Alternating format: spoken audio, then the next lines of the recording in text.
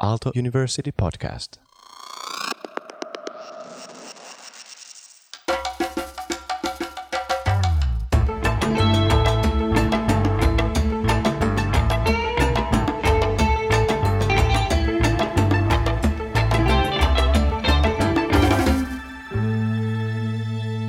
This is Cloudreachers podcast, and I'm Tomi Kauppinen.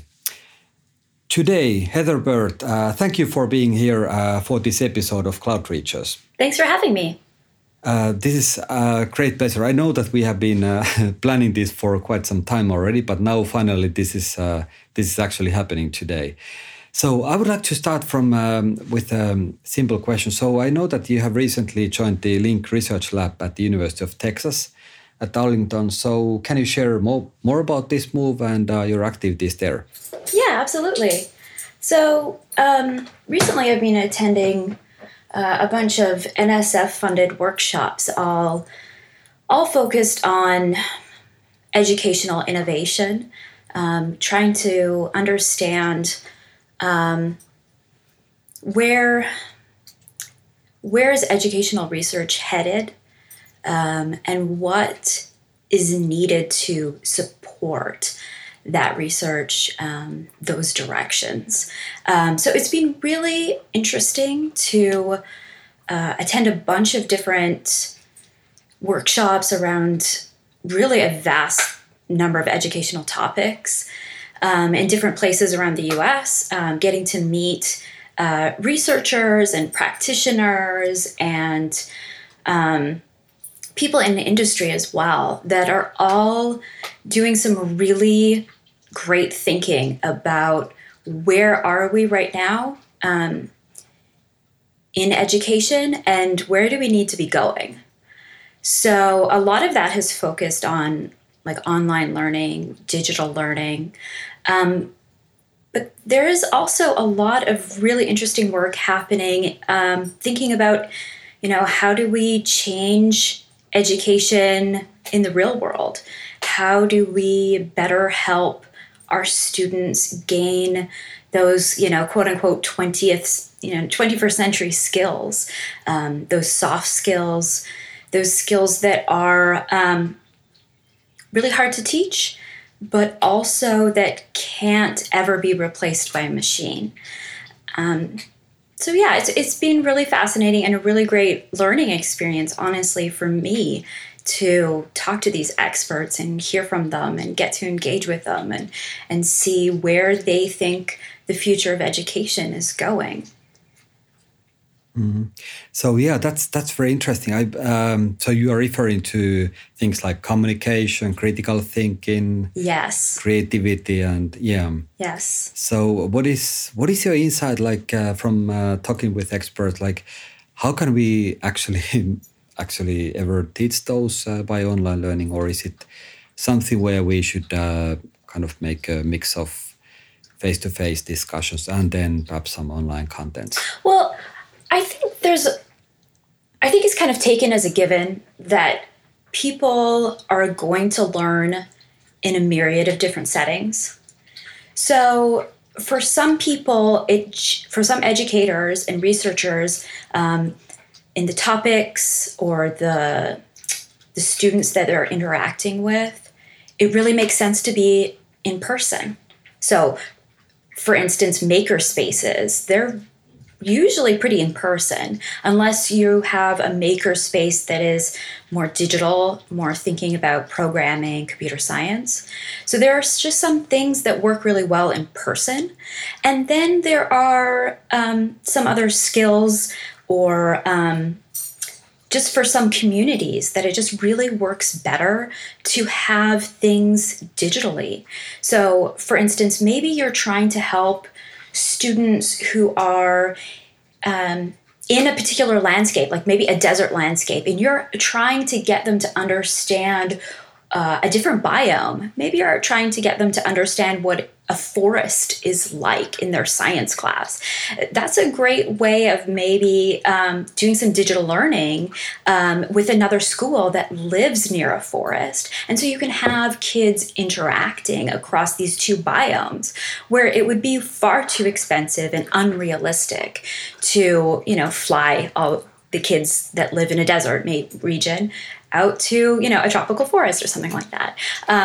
So I think all of these educators are really coming from the understanding that students are going to learn in a myriad of ways. It's really about thinking about your target audience, thinking about your subject matter, and really finding the best tech to support that learning and those students. So I think it's a given that it's going to happen in a lot of different ways. The question is, what way works best for you? That's an excellent example. I mean, having two classes, one living in the forest or close to the forest, essentially talking to each other. So it's beyond kind of just watching videos, perhaps about related topic to a topic like forest. But let's actually talk to people who should know more about this topic by default. Because they are living next to it. Right, and that again develops these 21st century skills of collaboration. Let's be honest, the world of work nowadays, you have to collaborate a lot across long distances, right? You and I, we keep coming back and having collaborative ideas together and connecting, even though, we're half a world apart. That's just how it works. So why not have kids have that experience, learn how to collaborate with kids halfway across the world? I think it's an important skill set there, collaborating, using digital technologies, but then also, learning their science material and engaging in it. So it's great when you can have a mashup of all these critical pieces coming together in one situation. And also letting them to create something together. Yeah. Learning how to create also from another perspective. Yes. Yeah, excellent idea. Yeah, that's very good because we have, I don't know how many thousands of kindergartens we have, thousands of millions of schools. So we have a lot of opportunities to actually do it. Of course, we have time zone differences and so on, but those are just it's perhaps even opportunities rather than obstacles. Yeah, and I think what it takes is someone seeing that opportunity. Have you heard of people using Skype? And there's actually a whole arrangement where native speakers in their language who are maybe saying try to learn English are connected with native English speakers, and they have a conversation. Oh, what a great opportunity right there! But someone had to think of it, had to think how can I get a bunch of people, a bunch of native speakers of one language, how can I connect them to people who want to learn that language? And so, they've been doing that for a while. I don't know the particular company or anything that does that, but when I heard about that, I thought that's just a great use of technology and really supporting people's learning. What a great idea. We just have to, come up with those great ideas. Yeah, absolutely. Like tandem, learning. I can teach you perhaps Finnish and you teach me English and, we both learn. Yes. Yeah. Let's do it. Hey, if you think, Heather, if you think yourself, personally, so what drives you in teaching and learning or research? Can you share perhaps something about your latest findings and what do you think is very interesting to do exactly now of this time? Okay. What drives me primarily in my research is I've been interested for a very long time in spatial cognition. So I got exposed to what spatial cognition kind of was in my bachelor's degree, and I was drawn to it because it was something that, doesn't get talked about a lot in psychology classes. So I was doing my bachelor's degree in psych. I wanted to join a lab and get some research experience. And so I heard about this spatial cognition from a lab that I wanted to be involved in.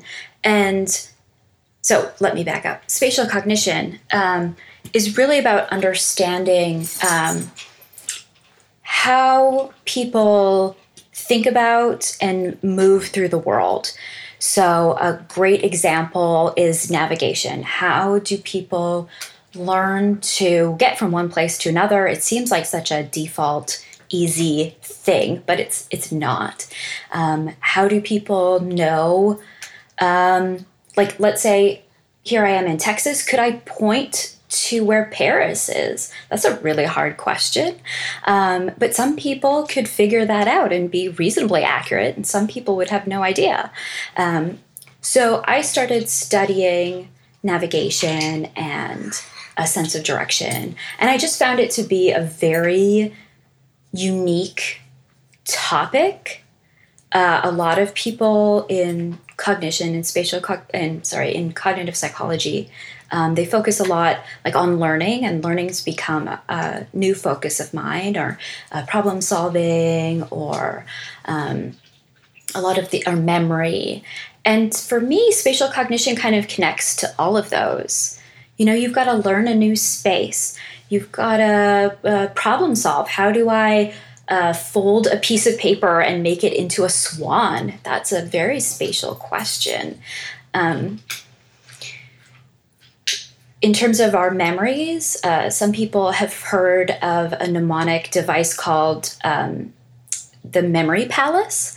And that's basically where you memorize a spatial location, like your house or maybe your favorite museum. And then what you do is you tuck things that you need to remember into a specific place. And so that's really all about connecting your spatial memory, your memory of a location, with a memory of maybe like your grocery list. And so that's been a really big connector throughout my research. And it moves into some of my teaching and my learning as well, is just this idea of spatial cognition. What is it? How do we do it? And really, how do people differ in this? A lot of science likes to focus on the average. You get a whole group of people to do something, and then you average all their scores together. But I think what's really fascinating is the people that are on the tail end. In the pointing to Paris example, what's going on in the minds of people who are pointing the opposite direction from Paris, maybe? What are they thinking about? Something led them to point that way. And then conversely, what about the people that can do it? I think that's a really hard task. I certainly couldn't do it. So what are those people thinking about that can do that task? So I've also really been fascinated by differences, how people approach problems differently, how people approach their learning differently. And that is another kind of thread that's kind of weaved itself throughout my career. You mentioned so fascinating examples. You mentioned about the kind of learning, when placing different things to memorize to different places. I've been using that for some time now. And I can't remember, it might have actually come from you, this idea, but I've been using it for language learning, French, German, different words, and placing them to different places on my bike route. And it really helps. It's amazing. It works. Yeah, it really does. It's surprising. It takes a lot of work, but then it sticks. And I think that's very fascinating as well. It's like sometimes you really have to work hard at remembering something, at making a connection, building that connection from different angles, but then all of a sudden it'll stick. And that's really what you're hoping for. Absolutely. And it also changes the locations to actual places. That are actually meaningful for you. Mm-hmm. Right. You can't build a memory palace based on an imagined place, or it's very hard to build a memory palace in a place that you don't have a very detailed memory for. So like when people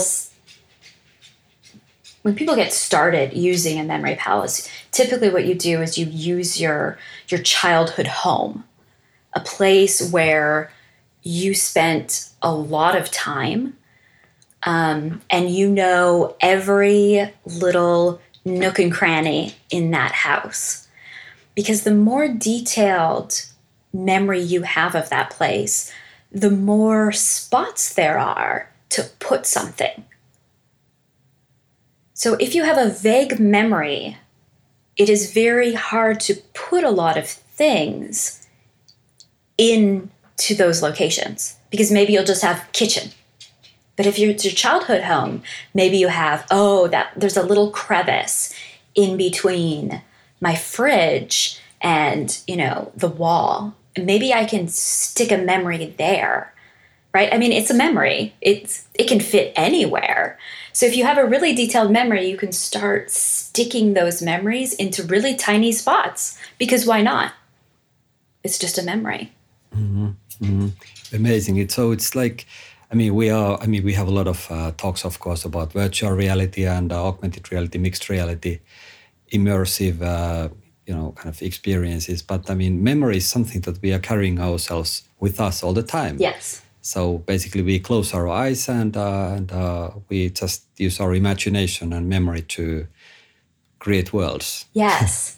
Yeah. And I think it's amazing just how spatial our memories are. I at least can't think of a single memory that isn't associated with the place it happened in. Right? There's always like, absolutely. Yes, over time things become more vague, and maybe you just know, the English word for something, you just know it. But when you have a detailed memory, it always has a location. It has a place where you that memory happened, that thing happened. And so our memories are incredibly spatial. And I think what the memory palace helps you do is capitalize on that spatiality in order to make your memory stronger. And one of the things that they say about memory palaces as well, and I don't want to suck up the whole time on this, but one of the things that helps is to really feel something, react to something, associate that memory with a lot of other sensations. So first you put it in a location. Can you give it a smell? Can you give it a feeling? Like, does it make you feel something? Is that a happy memory? Is that something that's funny? Funny memories will help you remember things. So say you're trying to remember like cards or something. If you can make an association between the card you're trying to remember and the location, if you can make something funny or something weird or something that maybe disgusts you, like, maybe there's some like moldy cheese or something, then as many senses as you can attach to that memory when you put it there, the more crazy associations you can make with that little thing that you're trying to remember and put it there, then the stronger your memory will be. Because memory is all about building connections, right? And the more connections and the more senses you can associate with that, then the stronger that memory is going to be. Mm-hmm. Exactly. Like actually creating a story around that. I mean, whatever you want to memorize. Yeah. You mentioned emotions, but also it's like kind of bringing the twist into the story, or conflict and resolution. So something that makes you, remember it. Yes. Yes. Like who were involved and where did it take place, this event, and yeah. Mm-hmm. Amazing. Hey, one thing that struck me when you mentioned about the feeling of directions. Like you mentioned, some people simply cannot point where Paris is from Texas, and some can. But is this? What do you think? Is this something that basically anybody could learn? Kind of learning to learn. Can we actually help people to learn better? For example, spatial thinking. I absolutely think that you can. I think you can learn anything. I think just about anyone can learn just about anything. The difference is how long it's going to take, how much effort it's going to take. But our brains are incredible machines. We are so good at learning. It just might take some people longer, or maybe a different way that they need to learn something. But I think that we definitely can learn just about anything. And that includes spatial thinking. So I would say some people might say like, I don't have a good sense of direction, or, I don't like, doing like Tetris, or mentally rotating something in my head. I don't like it. And that's fine. Different people have different things that they like to do or that they don't like to do. But that doesn't mean that you can't learn to do it, or that you can't capitalize on some of the strategies that people who are good at it, that they use. So, for instance, if you have a poor sense of direction, you think, I get lost all the time. I have to have my GPS with me. I have to have my phone with me all the time. I would say, start taking moments when you're using your GPS, when you're using your phone, to just like look around a little bit more. Pick your head up and look for distinct landmarks. Is there maybe a really interesting building? Is there maybe like a road sign that's like twisted or something that's like unusual? Can you start taking the time to notice and make connections with landmarks? Think about starting to build the route you're taking maybe as a memory palace, right? You're trying to really learn that route. And then what you can do is, once you feel really comfortable with that route, with that place, start seeing how that particular route connects to other things. Like, only a street over is this coffee shop I always love to go to. Or just find new places. And if you can, walk or bike to those places. Because in a car, you don't get the same motor feedback. And so that's, I think, really fascinating. And what people might not realize is that we get a lot of spatial information from our bodies. And sometimes that can really help people try to get more information. Can I walk from this place to another place? How do I do that? Learn that route. Travel it back and forth so you know, how does it look going one way versus the other way? Can I still see that sign that's all crooked from the route back, or can I only see it the route going there? And just being curious can, I think, really help you. Some people are going to always struggle with it. It's going to be harder for them. But I think there are some little techniques and tricks and things that you can pick up to help you feel more comfortable and help you feel like you can get from one place to another maybe like when your phone has died or you only have 10% left and you're like, oh, I really got to save that battery power. But maybe now then you have those landmarks, know where you need to turn. And so you can feel more comfortable. So yeah, I think definitely spatial thinking, spatial abilities are things that we can train. We can help make ourselves better at them. It just sometimes takes doing these things that you feel uncomfortable or feel like, you're not good at, but just keep doing them until you feel more comfortable with them. Amazing. I so much love this example because I'm not sure if I ever shared you, but one of my favorite hobbies is to trying to get lost. Mm-hmm. And the rules I created back when I was living in Paris for one summer.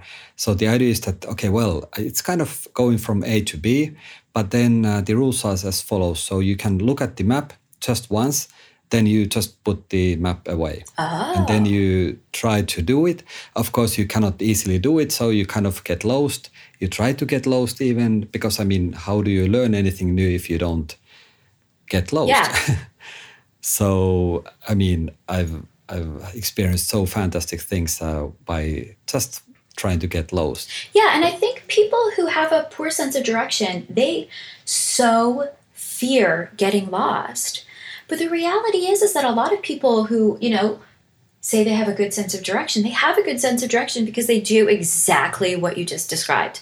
They get lost. Yeah. And they're okay with it. Yeah. So, definitely don't get lost in like a neighborhood you don't feel comfortable with. Don't get lost when like you have no way of, getting yourself unlost. But like be able to take some calculated risks. Because that's the only way to test yourself and to like know if you really know it, right? Yeah, exactly. I learned to observe the nature and environment, urban surroundings, and actually find your way even without the map. And then on the way, actually, it's not like really the goal is not to get to the B, but to, experience the places in between A and B. Yeah, especially when you're in a new city, you're just exploring, you have a limited amount of time. It's a great idea to just go try to get lost a little bit because you're going to, find so many gems, find new places, and might as well, right? Yeah, exactly. I'm going, for example, to Santa Barbara next Tuesday. Nice. So last time I was there, I tried to get lost from the same hotel and I managed to get lost. But then, after a while, I found a fantastic garden that I would have never, ever found otherwise. Yes. Just by Googling or, it wouldn't be possible. Exactly. Yeah. So, life is learning. Yes. Hey, talking about learning and turning points. So if you think of yourself about your, life or career, so is there something that have made you think differently about, anything, spatial thinking, about learning, about anything? Yeah, I think, and this is kind of connected to your previous question, I think one of the big kind of shifts that happened in my career kind of came as I left graduate school at the University of California in Santa Barbara. So I know Santa Barbara very well. I think I know the garden you're talking about. Absolutely. I started a postdoc at Tufts, and there, instead of kind of focusing on kind of outdoor environment, sense of direction, what I did was I made it a shift to working on spatial training and how that could actually help children learn math. So we kind of talked about, can you train spatial skills? And I said, yeah, I think so. But I also think that there might be a connection, and this is backed up by research, there seems to be a connection between spatial skills and STEM learning. So at the time, there was actually a lot of news reports, there's a lot of talk about the STEM skills gap. And this is in the US where basically there were a bunch of reports that said the US needs thousands upon thousands more STEM trained, so science, technology, engineering, math, trained individuals than there are people currently studying STEM fields or even people that will go into STEM fields. And this was kind of labeled as a crisis because they were predicting that in the future there would not be enough technically skilled workers in the US in order to meet the hiring demands of US companies. But going back to the point I made a little bit earlier, we were also learning as researchers more and more how spatial skills connect to STEM learning. So there was this very interesting set of studies that basically said that, you know, spatial skills are predictive of things like whether you will major in STEM, whether you will get a career in a STEM field, how successful you will be in publishing in STEM. And so you kind of put these two things together. There's a STEM skills gap, but we know that spatial skills are important for STEM. It really makes you think, well, can we do something in terms of training young people in spatial thinking in order to maybe inspire them or maybe to help them feel more comfortable in STEM fields, more capable, that they will end up majoring in STEM. And so what we did was in our lab, we focused on elementary students for a couple of reasons. We wanted to understand if spatial training could help elementary students' math learning. And so we did that because we figured there's been a push for interventions in high school and college in order to like retain students in STEM fields or help them to major, to pick a major in a STEM field. But we kind of figured that might be too late, that it might be better to really help students as they're developing their really fundamental basic skills in STEM. So in elementary school, that's usually your science and your math, to help them at that stage so that maybe later on they would major in STEM. But also, interestingly enough, there's not a lot known about spatial thinking in elementary students. So there's a lot of people who have focused on spatial thinking of like infants. You'd be amazed at how much infants think spatially. They're doing a lot of exploring, especially when they get mobile and they're crawling around. And then there's a lot of focus on high school, college age, but there's a huge gap. So elementary students and elementary math seem like a great kind of area to study.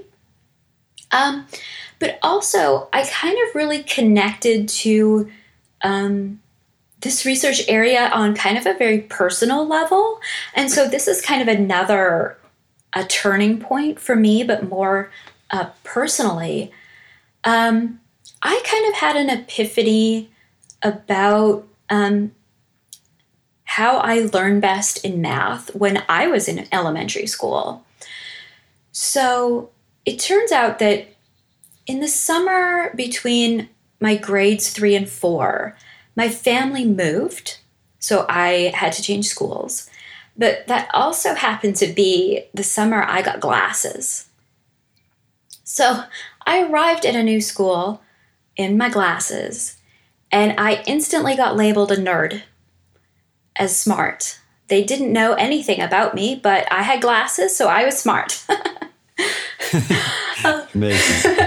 But I mean, these are not things I ever thought about myself. I mean, I was a pretty average kid, you know. I didn't think I was necessarily the smarty pants in the classroom or anything like that. But over that grade 4 year and being labeled smart, kind of came with this really negative idea, this bad idea that smart people are just smart, you know? Smart people are smart because they can just do everything and anything super easy. It doesn't require any work for them because they're smart. More recently, you've probably heard this called a fixed mindset. There's a lot of talk about fixed versus growth mindset these days.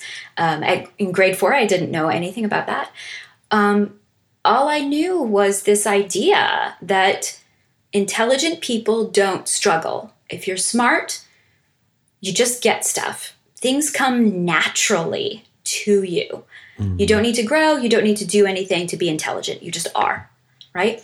So with this mindset, I ended up hitting a wall in my grade 5 math.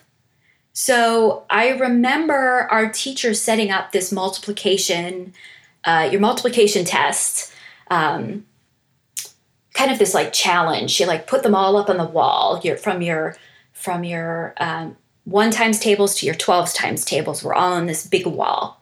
And it was this challenge to see who could get to the end first. So basically everyone started at the 1s. And what you had to do is you had to pass 3 versions of the 1s times tables, the quiz, in order to progress to the next times table. So I remember it being a real challenge because there was a whole page of problems, and you had to do the whole page of problems in like a minute or 2.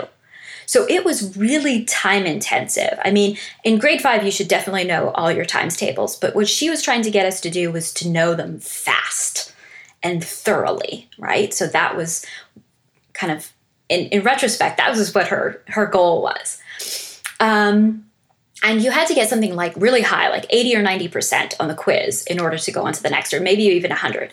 Anyways, because I was smart, I didn't study at all for these quizzes because I figured I could just do them, no problem, right? I should be able to beat all the students very fast.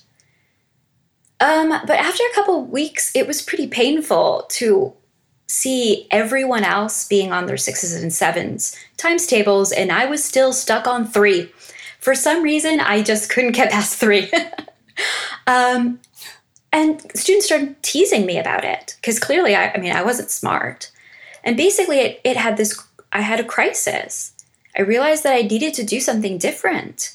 This idea that I was just smart and I could just breeze by and never have to study and never have to try was wrong. And it was painfully clear that it was wrong. So right then, I changed my entire approach to learning. I started studying. I tried memory tricks. I would try anything and everything to like learn something. And, I did pass my 12 times tables. I got through all of it, but I definitely didn't beat everyone. It was really hard for me. I really struggled, but I learned that being smart is about struggling, is about getting lost sometimes, is about falling down and making mistakes, but about getting back up and trying it a different way. And it was that effort that made you smart, and it helped get you even smarter. So for me, that was a big flip from this kind of fixed mindset to a growth mindset. A growth mindset being you have to try. You have to work really hard at things that are hard for you in order to get smarter and better at them. And that you can develop intelligence. Intelligence isn't just something you have that takes no work. Intelligence takes work.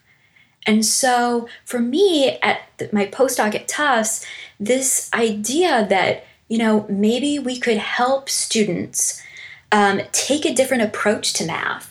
And a lot of times math is kind of taught like how I experienced it. You just like memorize a multiplication table. But there's been this push in the US with Common Core math, with a lot of big changes in policy and stuff, to really get students to think more creatively about math, to think about math in different ways. There's lots of different ways to solve a multiplication problem. There are matrices, and there are all sorts of different fun tips and tricks that you can use to solve a multiplication problem. And the more of these techniques that students learn, the better they are at math. So I felt like spatial thinking was another way that we could help students approach math differently. Can they see how a piece of paper, when you fold it together, ends up making fractions, right? You had one whole piece of paper. You can fold it, 7 times, and you can get, then 8 small pieces of paper. Can they learn fractions that way? Can they better understand visualizations that you use in math, drawings and stuff of math? Can they better understand those when they're taught about spatial thinking? But also there are lots of students who are good at thinking spatially, but that your typical elementary school curriculum doesn't allow them to explore their spatial thinking. They might not feel that they are good at things like language arts or reading or writing, but that they're really good at finding their way around. They're really good at mentally rotating things, at manipulating things in their minds, at figuring out origami or things like this. But they don't get the opportunities to show off those skills. So maybe what we can do with those students is help them see the connection between those skills, those spatial skills, and their math homework, their science homework. There is so much spatial thinking that happens in math and engineering and science, but you only sometimes really become aware of those spatial aspects once you get to like high school or college level math or STEM topics. That's where you really see it. Organic chemistry and physics and things like that are so spatial. Understanding the anatomy of the brain and how it all fits together, that's so spatial. So why not help students get those kind of spatial skills up and them used to using them when they're young, so that they have those skill sets in their back pocket when they really need them in college. So I think that this kind of arc of research of connecting spatial thinking and STEM is very intriguing to me in my academic career, but I think it's also very intriguing and personal to me because I've had some experiences struggling with, with my STEM learning. So I liked how, it was kind of like a perfect storm. Everything kind of like came together really well in that research topic. Wow, that's a fantastic story. I can connect to that in many, many ways. One question I always wanted to ask you, and this is a timely question. So, what did you personally learn online last time? Right. It's a very timely question. Perhaps it changes the answer every day, but what would you answer? Well, I've been trying to focus on a lot of my technical and analytic skills using online learning. So I recently learned the programming. It's kind of a programming language, R, and then I've also been trying to learn Python recently. Both of those languages can really help with my analyses and running experiments. Excellent. Yeah, those are. There's so many fantastic tutorials about those now online. Yeah, I completely see your point, and it makes sense also. It's. Aren't we also research and teachers? We should be more and more kind of Renaissance people. Yeah. At least nowadays it's possible more than perhaps after Renaissance ever. Yeah, I think people should be pushing forward in, if I want to be a good researcher and a good mentor and educator to my students, I want to know the latest and greatest in analytic techniques. I want to know how to do this. I mean, I really wish when I was doing my bachelor's degree that I even took an intro to programming course or something like that, because so much, this has become the norm almost. You have to know computer programming languages. You have to know how to do these kinds of things. And so I try to impart that to my students. I'm like, I'm learning R, so guess what? You're learning R, and we're all going to learn it together, and we're all going to make lots of mistakes, and that's okay because we're going to learn it. And so that's the approach that I take. Yeah, it's exactly. I mean, if you don't get lost, then how do you learn then? Exactly. Right. If you never make mistakes, how do you learn? Yes. Yeah. So you already said a lot about your vision and also like how do you build it. But can you summarize what kind of vision do you have for the future of online and of course including future of learning in places and basically anywhere? Right. So I think kind of like what I said before. I think there are so many great tools and techniques and methods of teaching people that I really want to see educators be very mindful of those tools and those techniques and really figure out what works best for the group of students that they're serving, for the topics that they're trying to teach. What are the learning objectives, and how might you best accomplish that learning objective with the range of tools that are out there? And just really being thoughtful about that. There's so many great resources out there. There's so many great different ways of like, do you want to do blended learning? Do you want to do online learning? Do you want to have collaborative activities? Like really to think about who are your students, what are they being taught, and how can you best use technology to teach them that? I think there are just so many great options of how to learn online or digitally. And so I want to see a place where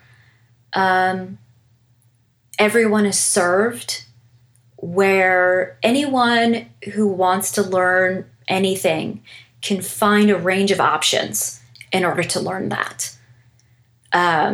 Some types of education are better for some people. Some types of education aren't. So like, for instance, this is very vague, I realize. I'll give an example. For instance, there's become a really great understanding that the traditional college student doesn't exist anymore.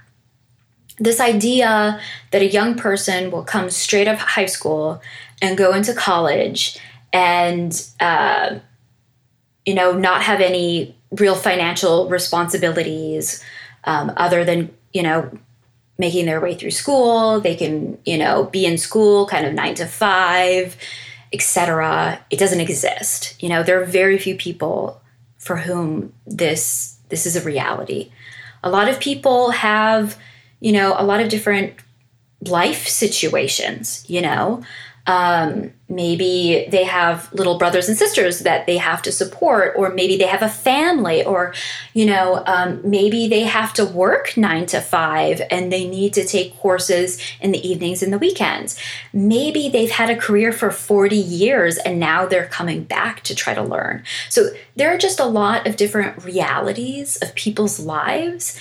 And so the everyday kind of typical model of education has to change to support, that new student. And that new student can be any age, any background, from, have any number of things happening in their life, but learning has to fit in there somehow. And so what can we do to help those students? I've seen a big push focused on inclusive learning, making sure that learning can be supported for everyone. And I really hope that that is a big push that continues. How do we make sure that we offer the best learning experiences for the most amount of people possible? And I hope that that is the future of education. Wow, that was a great summary. I so agree with everything that you say. So lifelong learning, continuous learning, inclusive learning. Yes. It's very, very good summary. Final question. We plan to ask this from all guests. So, our episode and the whole podcast is called Cloud Reachers, meaning like online or reaching out dreams or reaching out clouds and online. So if you think about your field, who is this kind of cloud reacher in your own field? Oh, I knew this question was coming, Tommy, and I had a hard time thinking of a specific person. So I'm going to give you something a little vague, but I think it might be helpful. In going to these workshops, in talking to a lot of people in educational innovation, I think that there are a ton of people out there in the world doing amazing things for education. And they are sometimes in places you would never expect them. Or maybe it's just me. Maybe I didn't expect it. But I think these people are like the unsung heroes of education. They are usually directly educating people. They are, let me give another example. I've met librarians who are, bringing in maker spaces to their universities. I've met, they've built connections to research, to industry. I've met people that are part of nonprofits that are doing amazing things, trying to connect with people in just really cool ways. I've met some people from museums that are trying to help people that might not be able to actually physically go to their museum still have great online learning experiences related to their collections. That's really cool. I've met people from radio stations that built professional development courses for teachers all around digital media. That was so cool to hear. And companies and stuff like that as well that are really thinking deeply about how to support lifelong learning, especially as career shifts and retraining becomes the norm. So I think there are a lot of people doing amazing work in education, and they're all over the place. They're in places where you might least expect them, but they're doing fantastic work trying to help a range of learners learn a wide variety of things or connect to resources that they might not have access to. And so I don't know that I can point to a specific person that's leading the charge. I think there are a lot of people leading the charge, and they're doing it in their own unique way and trying to support the populations that they serve. Wow, that answer gives us so much hope, doesn't it? I mean, it's yeah, it's a lot of enthusiastic people around that we should, give also credit and resources, yes. and actually believe that they are changing the education. Yeah, for good. Yeah, people on the ground, they're leading the charge. Sure, academics do a lot of great work, and we innovate a lot, but I think those people that are on the ground working with students, there are some people that are just doing such amazing work. And I really applaud them. Excellent. Hey, Heather, Yes. Thanks so much for joining this episode of Cloud Reachers. Thank you for having me. Yeah, this was such a great experience. So, all the listeners, this was Cloud Reachers episode again, and I'm Tomi Kauppinen. Hear you next time.